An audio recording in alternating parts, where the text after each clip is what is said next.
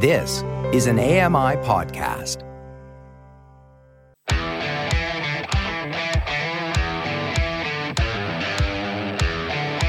Hey guys, welcome along to another episode of Double Tap. It is Wednesday, it's the 30th of August 2023. Coming up, big news if you're a developer or a small company creating accessible products. You're listening to Double Tap, your daily accessible technology show. Now, here's your hosts, Stephen Scott and Sean Priest. Hey Sean Priest, how are you today? I am gorgeous, thank you, Stephen Scott. How are you? I'm good. I actually feel good today. A couple of people have been in touch. Breaking news. Well, I know, but actually a couple of people have been saying, since I announced I was taking tablets for this unknown thing that everyone's now concerned about. Everything's fine. Everything's fine. I kind of love the fact that you all you're so caring, but you're also very inquisitive. And you're all like, hey, what's going on? What's happening? I'm getting WhatsApp messages from people I know saying, what's going on? My wife was getting asked at work, is Stephen okay? It's like, this is beautiful, but honestly, I'm fine. I have to take some tablets for a little while. I may share with you why later.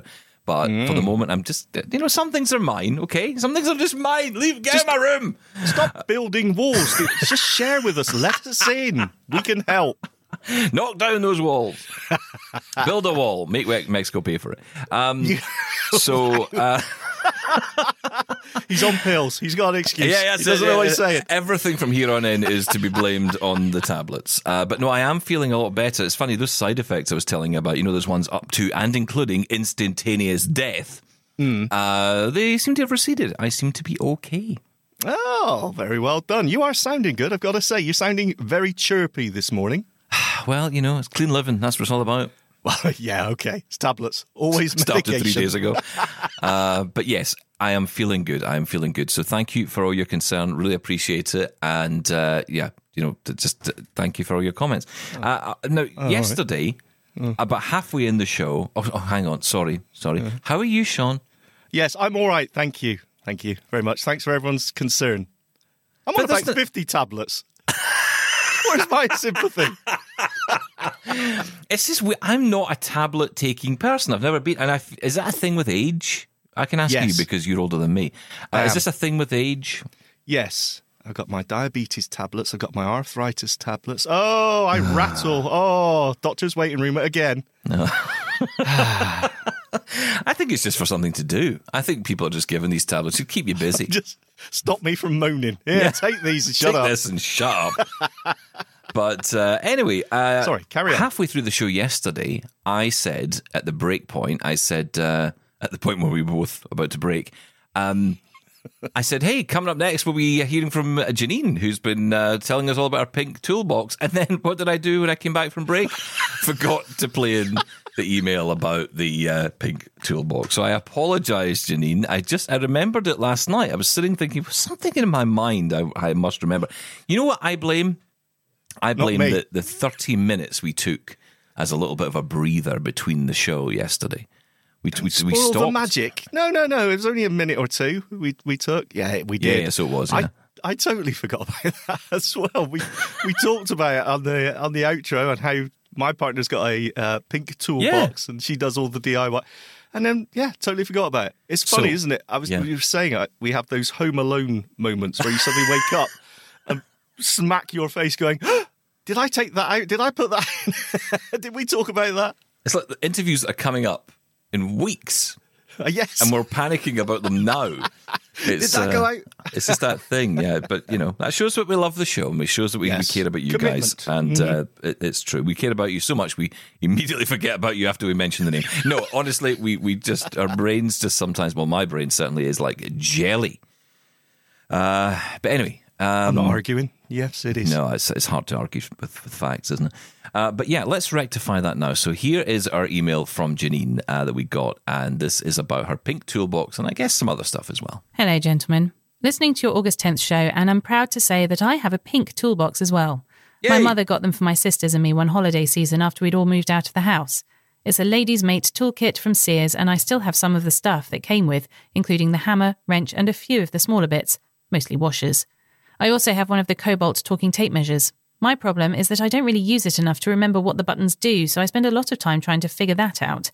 It is a great thing to have, though. Okay, my dear spouse and I love to do those little household projects together. He's taught me to fix the toilets, unclog the sink by taking the pipes underneath apart and cleaning them, and taking the back off the dryer to clean out the lint. That last one was the best because I got to use the electric nut driver, and that sounds way too smutty for a family show. That particular tool, though, is one of those blind-friendly things. It allows you to take off nuts and unscrew weird screws by fitting a little sleeve in place, and voila! Hit the on switch for a second and you can feel the thing doing what it's supposed to do. The tool will also stop when the thing is screwed in or comes out. I made him get me one. Do I remember I have it when I need to unscrew something? Of course not, No. but it came with a cool little padded bag and the different sized bits and drivers in both metric and imperial. I also love those little all-in-one Swiss Army knife types of tools and have a collection of them. Most of them either belong to my father or were given out as convention bag gifts. Then there's the Leatherman brand of devices. You can go absolutely crazy with those. Mine is now lost somewhere around here, but prior to 9/11 it was the perfect thing to take on the road, as it had different sizes of screwdrivers, knives, scissors and a host of other gadgets. I could talk all day about tools and gadgets. I also loved the Blind Handyman show and the later show Around the House with the late, great Larry Turnbull. We once did a workshop at a state ACB convention teaching people to use basic tools and fix simple problems like a sink clog, a loose doorknob, and how to splice wires to fix a frayed lamp cord. We called it Toilet Talk. Larry, my husband Kent and I had so much fun doing that one, and the participants enjoyed it as well. So, enjoy your new toy. You now have no excuses. I'm not sure what you'd need excuses for, but hey, I've used a chainsaw to cut up dead trees. Janine, who switched out her fedora for a hard hat. Oh, how could we not play in that email? It was brilliant. Oh, that was amazing. Yeah, Sarah, my partner, she does all the DIY. She plumbed in that new washing machine I Oh, wow. procured. Yes, she plumbs all that in. She does everything. And I did it once. When we first got our first house together, I was putting up these curtain ties. So you put these brackets on the wall. So I got my drill out. I was being all, manly, grown up. Started to drill a hole where to put these to the wall. And after about 2 minutes, all the plaster fell off the wall. And I just curled into a ball and started crying. I said, I can't do it. I'm a failure of a man. And since that point, she's took over. And she's great at it. Yeah, and well, why not, right? I mean, funny, my mum, growing up, that was all my mum was in charge of everything. And so if I wanted, I'd go into my little room, bedroom, and I'd want shelves up on the wall or something, and she'd be in there and she'd be putting the shelves up. And, she never had, and there was never, ever a time when she would ever have anyone in the house. My dad and I had no clue about DIY. Yes. And it's funny because, of course, it's always presented as this kind of manly thing, right? But it's actually not. And I think it's because, I don't know, women actually read instructions, whereas men just go, we'll figure it out. Start hammering things into walls and, burst pipes everywhere. Hammering screws in to keep... Yeah, I've done that.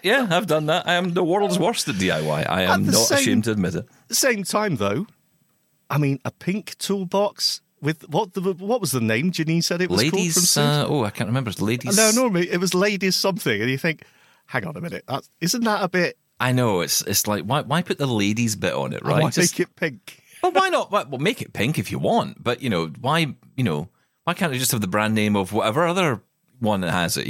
I think this is the thing with companies, right? They often try to include people, but they exclude people at the same time, or they make it like a special thing.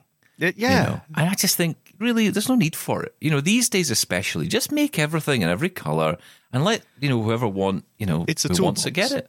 That's what it is. It's Starter's toolbox. But here's the thing, right? I mean, so yellow is a particularly vibrant colour for a lot of people with low vision because it's so standout and it's easily found. It's often great for, like green as well, with neon and all of that, with that kind of luminous material you can get. So it's great for finding things in the dark or even finding things in low light. And, for us, that's great. So, if pink is the same for you, then have it. I'm for pink. Done. Thank you. Well there done. You go. I'm saying it. I don't know why I'm saying it, but I'm saying it. Listen, just to say as well, I mentioned at the top about this event that's happening. So CES happens every year, the Consumer Electronics Show. Takes place every year in Las Vegas, and it really is the starter for 10 for the year in tech. It gets us going in terms of the conversation around what's coming and the kind of interest in new technology that's out there. And of course, AI is a big part of it. But, you see a lot of driverless tech there as well. Some of it never gets off the ground, never gets moving at all. But it's more about the prototype. It's more about the ideas.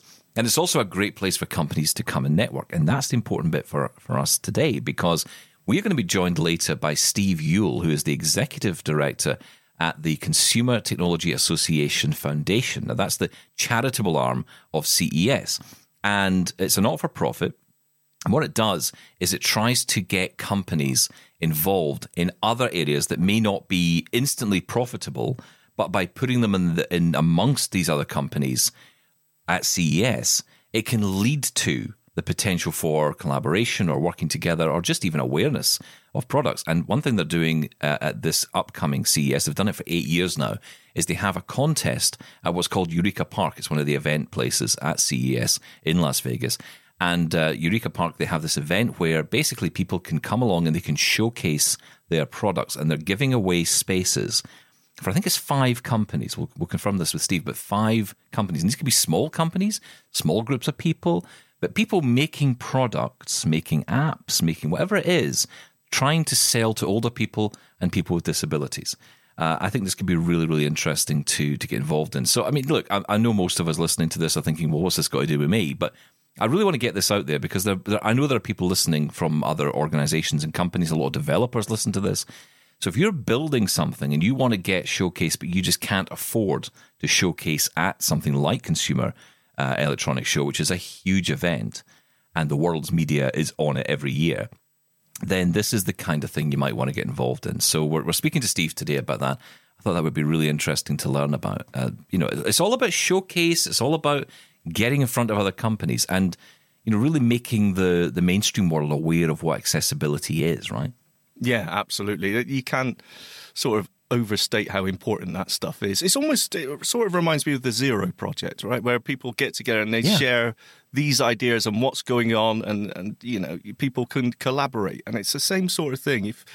It's just a really handy, what's the name for it? Would I say service? But it's a handy thing to know about for, as you said, small businesses and developers. If you want to get out there, then there is this option. So Steve coming up a bit later, but I do want to mention some of this. Breaking news. News. It's happened. What? It's happened. Yes, it has. Oh, I'm with you. Yes. Should we leave it there? Sean's drinking coffee. Oh, no, I wasn't with you then. I was totally... I sideswiped you with that one, didn't I? You did. But you are drinking coffee. What's that about? I need liquid to survive. I don't know. Yes. Well, I must admit, you never drink coffee. You always say, "I don't drink coffee. I don't like coffee." So now I'm just like, well, why are you drinking coffee then? All right. Well, this is my one coffee of the month. I felt like I need. Thank you. I just needed a boost this morning. I did wake up unlike you, with singing and dancing as soon as you got out of bed. I was a little bit sluggish this morning. So yes, I have a coffee with 7 sweeteners and a lot of milk. But it's very well. I've got to be responsible now. Diabetes. Yes, so right. Yeah, just cut back. I mean, 7 sweeteners. Here's a question for you. How do you do milk?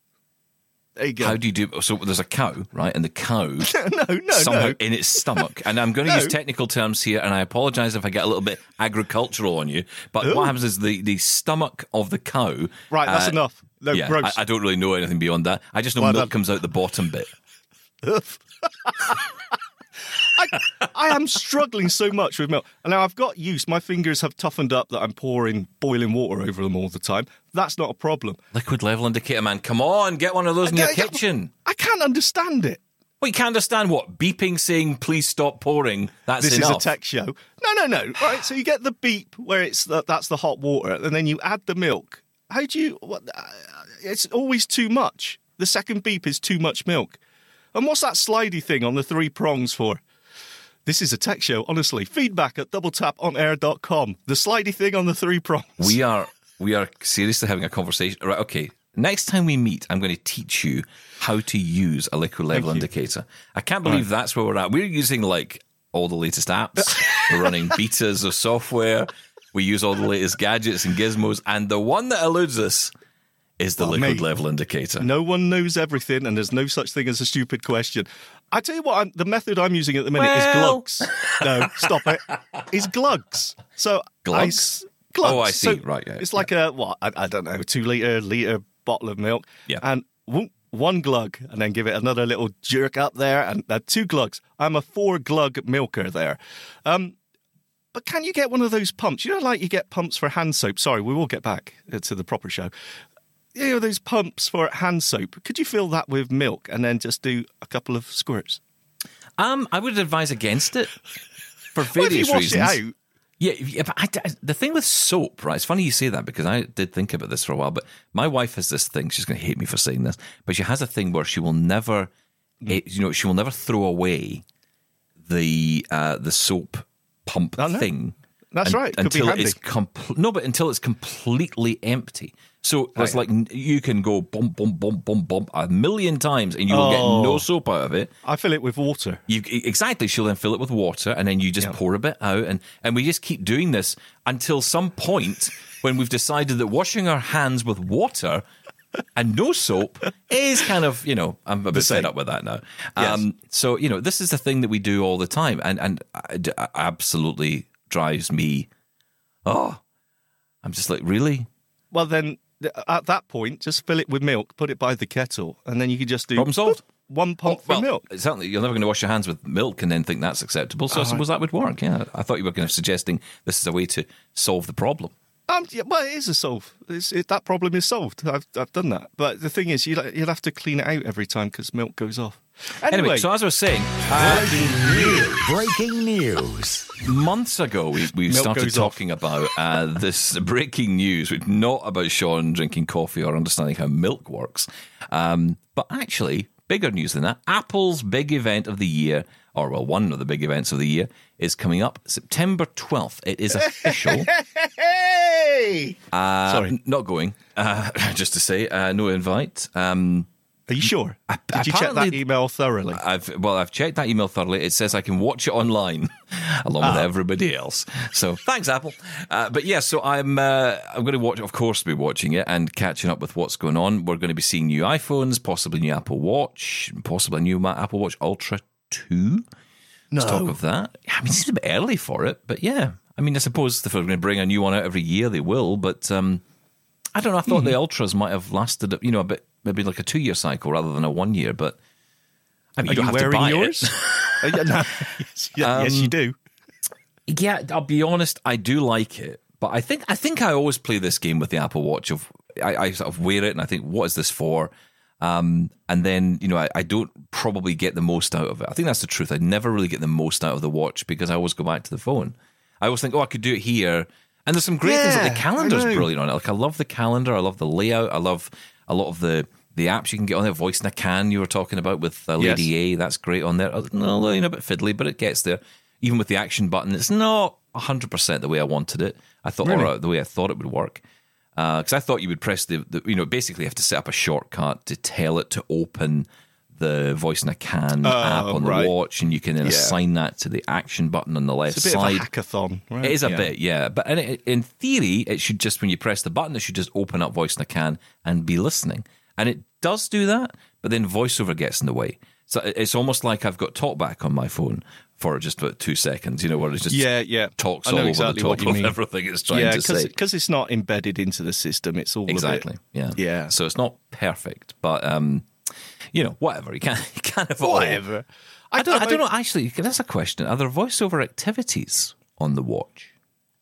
That's a question. Such as? So you know these VoiceOver activities where you can select. I don't know if you've ever heard of this, but basically you can per app or per. You can actually the voiceover settings. Yeah, you can control the voiceover settings. So you could say, for example, no speech maybe on that particular app. What was I thinking? That's something to dig into. I don't know. That is a thing, though. I'm exactly the same, though. My Apple Watch is sat on my charger, and I just forget to pick it up because it's not a necessity. But when I do wear it, I like it. Yeah, I'm the same. Yeah, I know. And I've got to say as well, while we're talking about this, thanks to Chris from New York who sent me an email all about the heart rate and the ranges. I should be in because I was talking about getting fit and going for a walk and not actually getting sweaty and exhausted when I'm going for a walk. And he came in with some really helpful information about heart rates and how you work out your maximum heart rate and stuff. So thanks, Chris. How do you get round the problem? I'm asking you this. Let's just say one weighty man to another weighty man. Yes, weighty man. I think you know where I'm going with this. But one of the things that puts me off the watch, believe it or not, more than anything else, is that if I'm walking around town or I'm doing anything that, and I absolutely preface this by saying I am a larger gentleman. I'm working on that, but weighty. In the meantime, yes, I'm a weighty gentleman. As I work through that process, I am sweating a lot, and my arm gets really sweaty, and so does my wrist, and therefore the watch slides down all the time. So I'm forever having to fix it back, and then of course you're sweating, so it's getting worse and worse, and you cannot get the watch to just stay in place. I think that's any solution for that? Very specific problem for sweaty, weighty men. Am I the only sweaty, weighty man in the world? Is that only me? It just feels like shouldn't be. I suppose it would depend on the band. I'm just using, what is it, the sports band? The band that comes with it anyway. That's the thing. I'm not using the silicon band, and I'm kind of wondering if I should just go back to the silicon band. Yeah, I don't have that problem. I wear mine quite loose. I always thought you had to have it quite tight for the sensors to work at the back, but yeah, they say not too tight. Not too tight, yeah. So I have it quite loose, so it sort of sits at the bottom of my wrist anyway. So no, honestly, I don't have that problem. Sorry, can't help you. Feedback at doubletaponair.com. Sweaty, weighty men. Sweaty, weighty men. Hashtag that if you want. God, that's going to be all over internet. Thank you for that. So the other big news is that Amazon is having an event as well on September 20th. Now, it's still a little bit of a rumour, this, but I don't think there's been any official invites yet. But the rumour is 20th of September, Amazon will announce its slew, I love that word, slew of new products. Now, my question is, okay, new dots are lovely, but what are they going to do with Lady A? Is this the year they're going to actually integrate maybe some GPT functionality in there? That's what I'm interested in. It says it's a product announcement. So, yeah, we will probably get new gadgets and gizmos and toys. But usually at the beginning of it, they talk about the AI itself and the work they're doing. The only thing I find a bit confusing about Amazon events and have in the last few years is they'll talk about features, but they never really talk about when they become available. They seem to announce features. So say they maybe announce 5 features, and then over the course of the next year, those features will drop. Which is okay, I guess, but I think a lot of us just want the features right away once we've heard about them. That's the problem. We kind of hear about it and go, wow. But I think ultimately, whatever they announce, I just want to see some GPT functionality in there. Well, you could say that with any technology now, to be honest. I just want it to be smarter. Yeah. But in the case of Amazon smart speakers, I think you're absolutely right. I don't know if it's to do with the cuts or whatever, but there's a definite drop in the reliability, let's put it that way. Not necessarily the services it supplies, but the reliability of them. It does seem to give me wrong answers quite a lot, or mishear, or whatever it may be, or just not respond. So there's definitely got to be some work there. Now, whether it is going to be AI, are they just going to backdoor into ChatGPT? I very much doubt it. They have said that they're working on their own AI, and they have a huge cloud computing resource there available to them, one of the biggest, I think, the Amazon servers. So, I would hope so, but you know what? I'm not holding my breath. I think it's people are playing catch-up to ChatGPT at the minute. That's why so many people are actually piggybacking off their own ChatGPT service. So I think it's probably got a long way to go, but I hope so. They definitely need something there. I think it's starting to feel a little bit stale.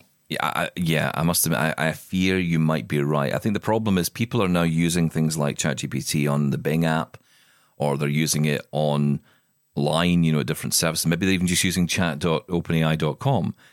And, they're starting to see the potential. And this is not, not everyone's using it. I admit that, because a lot of people will not be even touching this stuff. But if you are in Bing and you have just even tried it, you've just asked a question, you've seen the kind of response and how it responds, you're then going back to your smart device and instantly when it says to you, "Oh, I don't know that one," and you think, "Really?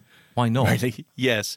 Do you know what, though? It's not so much the questions and answers for me, because as impressive as AI is, as impressive as AI is, it's it still has those, I hate using this word, but that's the term that's been adopted, hallucinations. It makes mistakes. Yeah.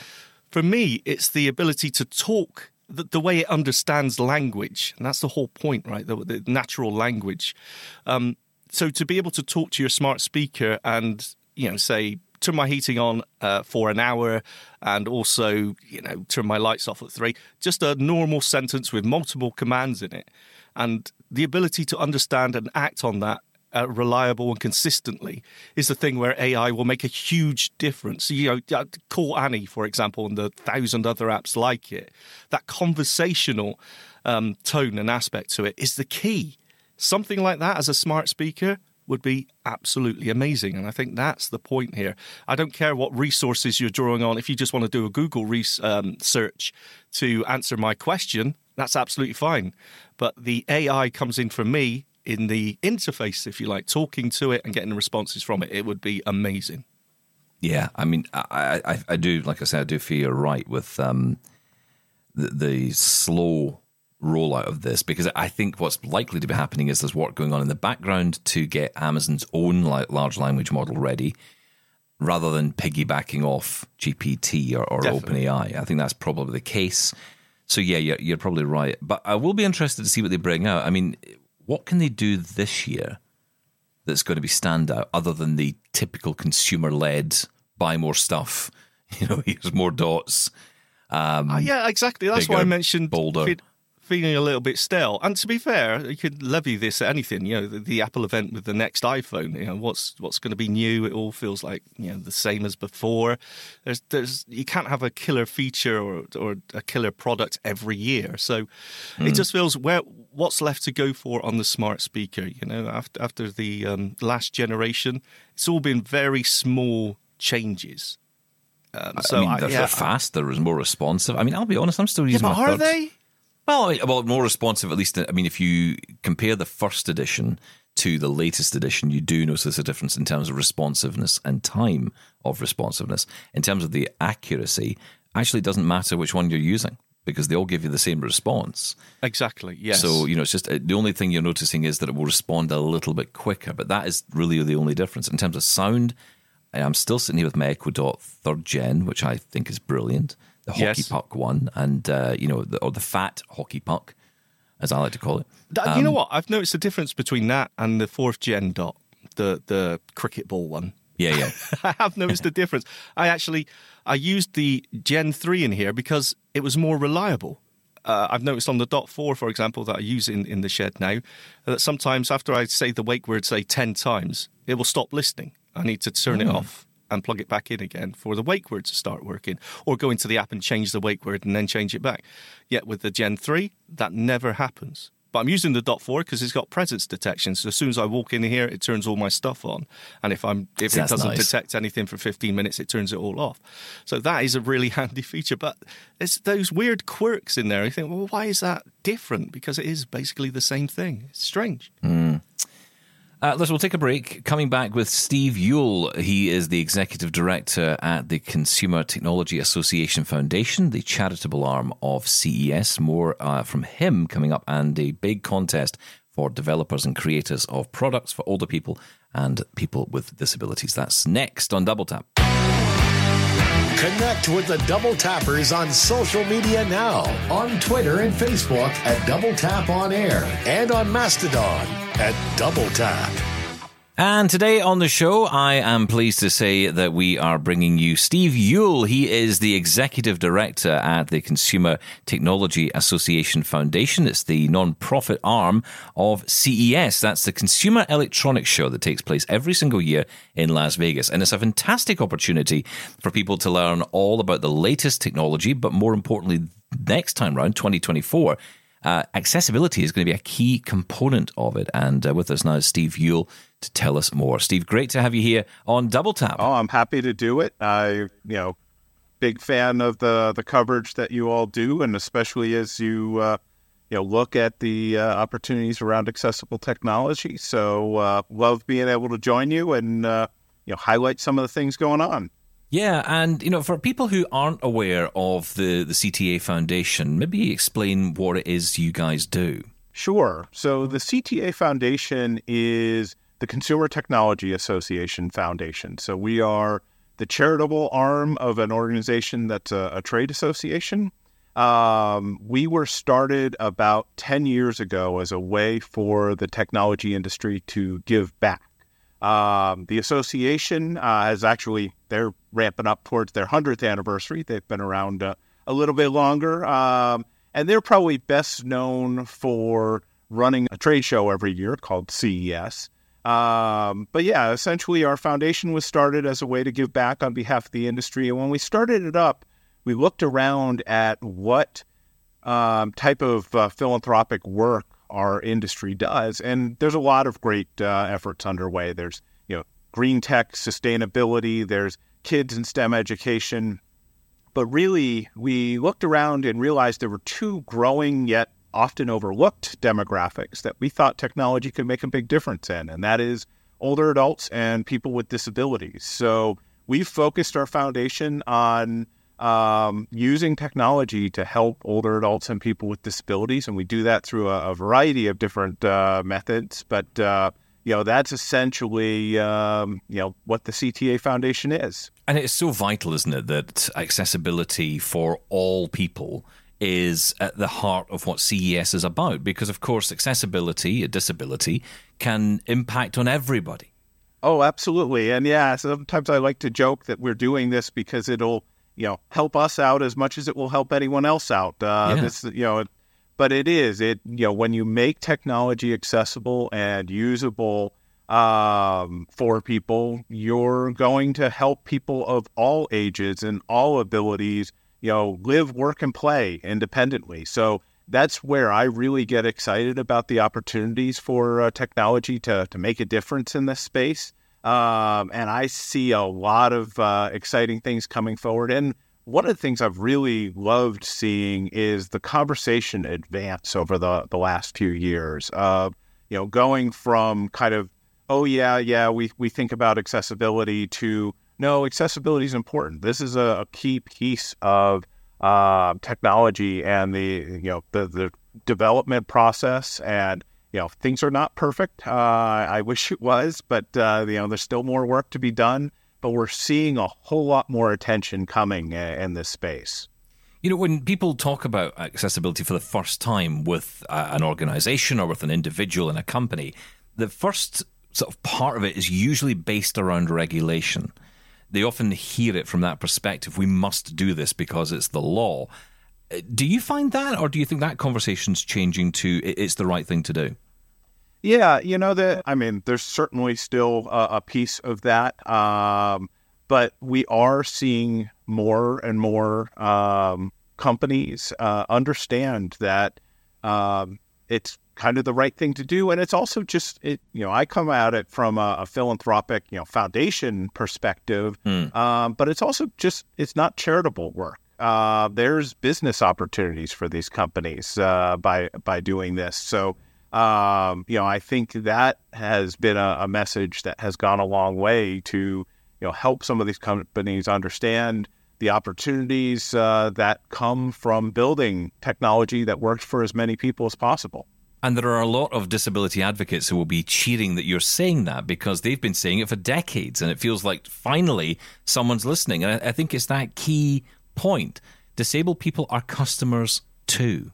Absolutely. No, I completely agree with that. And I'll also say, yes, I am absolutely, standing on the shoulders of, the many giants who have been working in this space for decades to advance, disability rights. But that's where, I really see the importance of our foundation is, certainly, CTA, the association, has a big team that focuses on policy and, working on various legislation and other pieces like that. From a foundation perspective, I'm not as engaged directly in that work.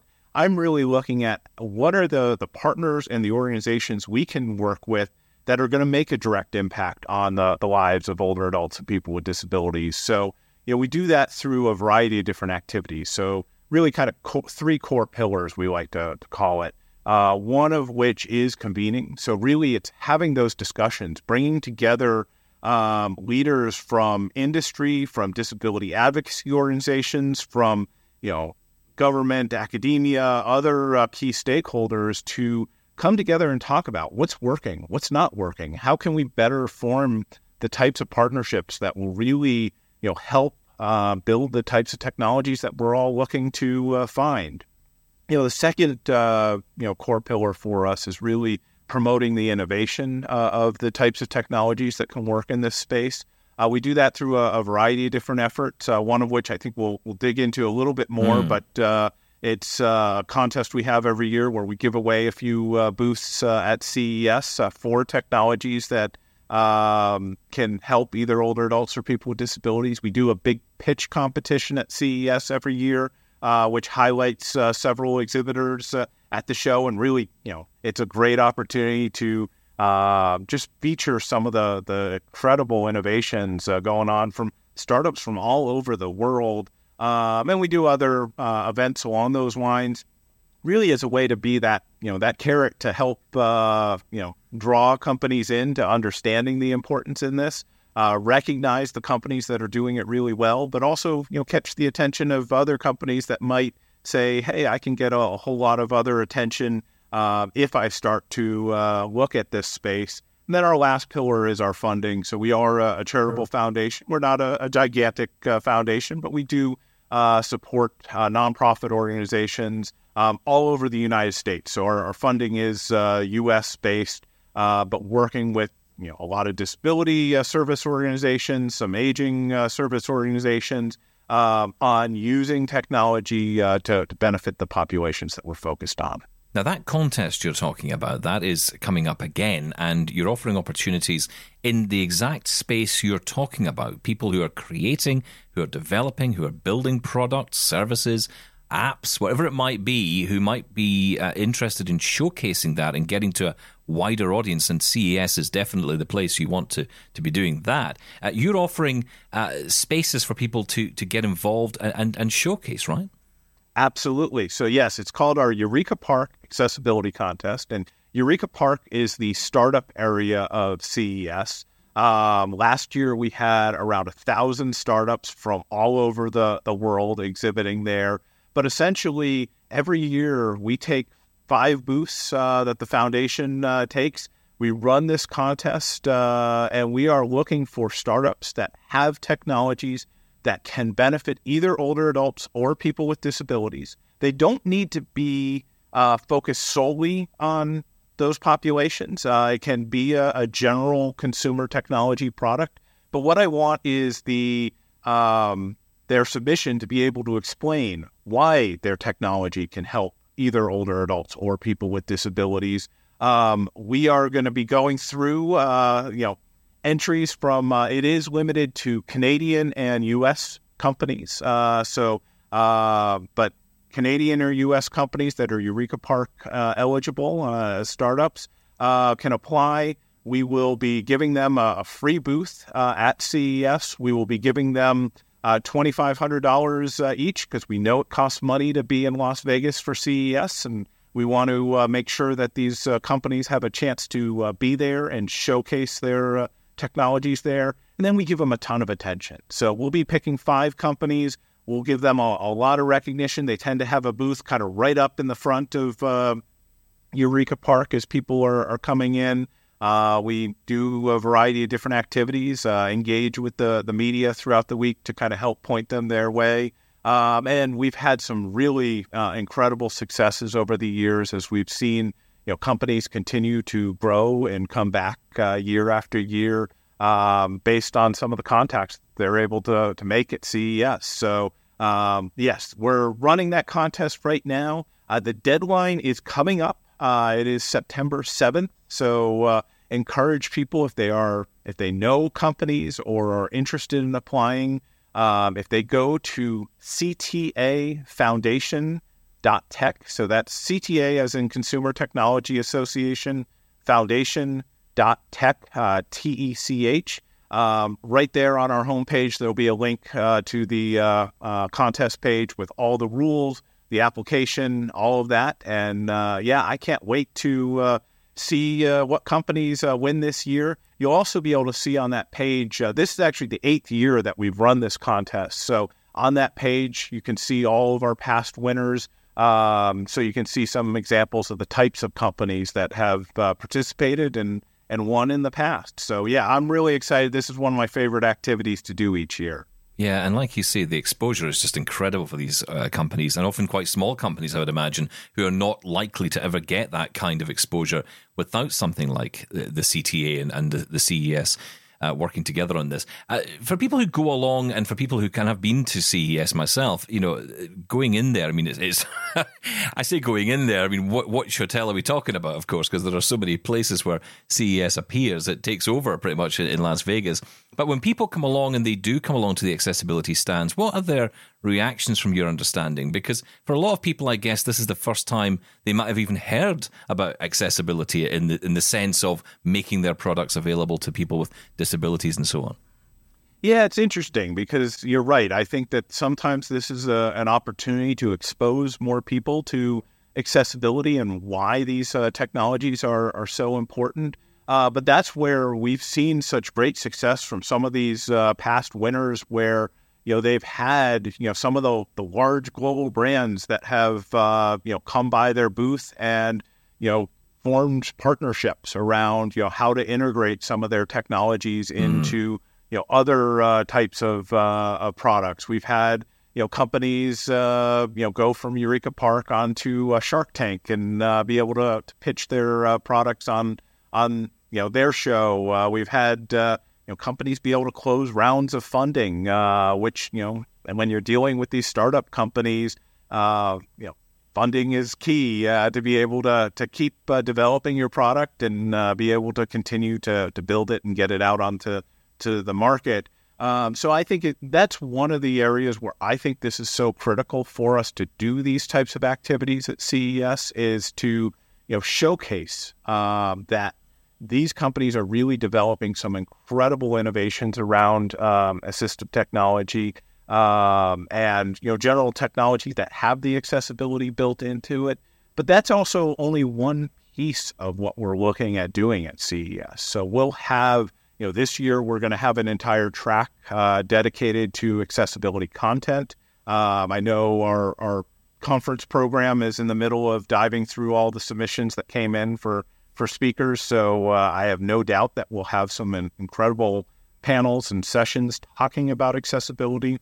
But one of the big things we've been doing over the last few years is also expanding that conversation. So certainly we'll have the accessibility track of content, but for instance, last year we had a panel that was part of the AI track that had 4 people on the stage, all of which had different disabilities, but talking about AI. So they weren't necessarily there to talk about disability specifically, but they could talk about AI from their experience, whether they were someone in a wheelchair, whether they were someone who was blind, someone with hearing loss, someone with a cognitive disability, and help explain the importance around AI technology for different disability populations. And we look to try to get more representation across the various tracks of content at CES covering these topics.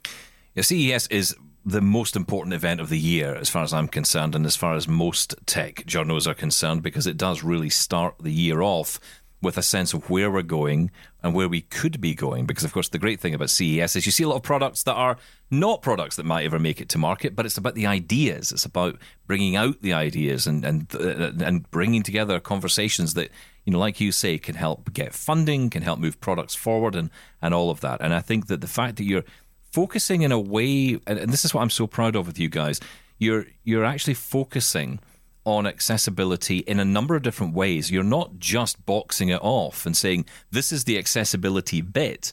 You're saying, look, this accessibility is everywhere. AI is a great example of that. And, that I remember that particular talk, and, that was a really interesting discussion because it took us out of the idea of we are the other. It made us part of the conversation. And I think if more organizations did that, this would be a much better world. And I think the fact that you're leading on this is fantastic because the other companies are there, they're watching. Hopefully, they're listening. Steve, thank you so much for coming on today. It's been great talking to you. Well, I really appreciate you having me on. I really appreciate the work that you do covering these topics. And I look forward to seeing what more we can do together in the future. So thank you for having me.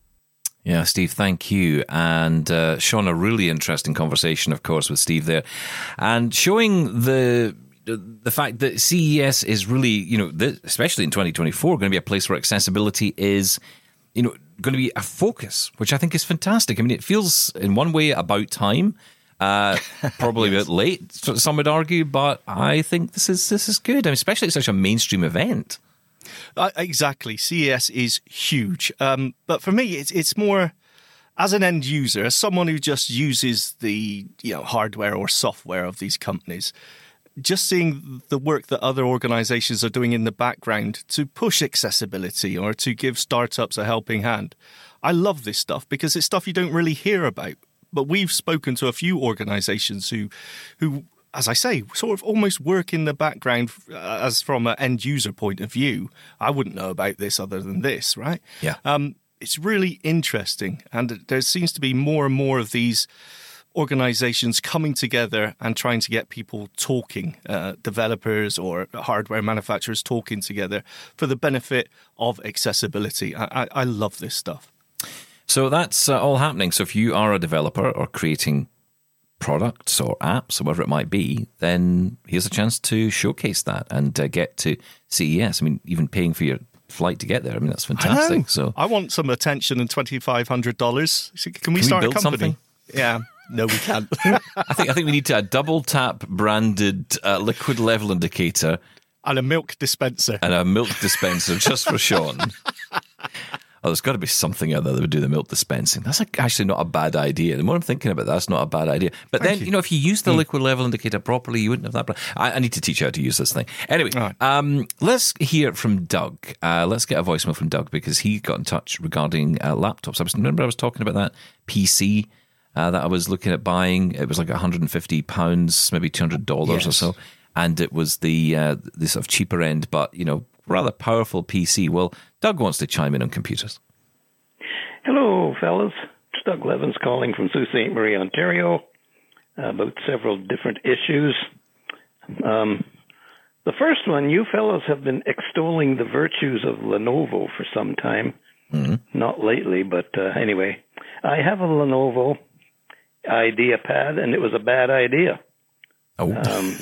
It's terrible. I don't like it. Lenovo Vantage doesn't work. It's just junk. Anyway, so much for Lenovo. Okay. I understand that Sean has a Mac Mini. I have one too, and I don't know how to use it. My daughter helped me set it all up through the Apple Disability Desk, and I'm afraid to touch it because I don't know anything about the OS and stuff like that. So if either you fellows or anybody out there has an idea as to where I can get some blindness-specific or friendly tutorials on how to use this thing, I would appreciate it. That's it. Take care. Have a great show. Enjoy it.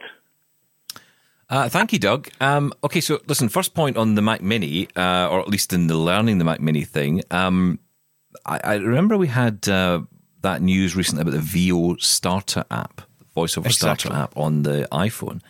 Well, apparently Michael Doise, who has created that, is working on a Mac version, which I think is brilliant. Yes. It's needed. So many of these, Android is great. TalkBack on Android is great for giving you a guided tour as soon as you turn on TalkBack. iOS, not so. Chromebook, great for giving you a quick how-to, getting started with the screen reader. I think this is something that needs to be there. VO Starter would be great on the Mac. I would also say there are lots of resources out there. The first one that springs to mind for me when we're talking Apple is, of course, Apple Viz.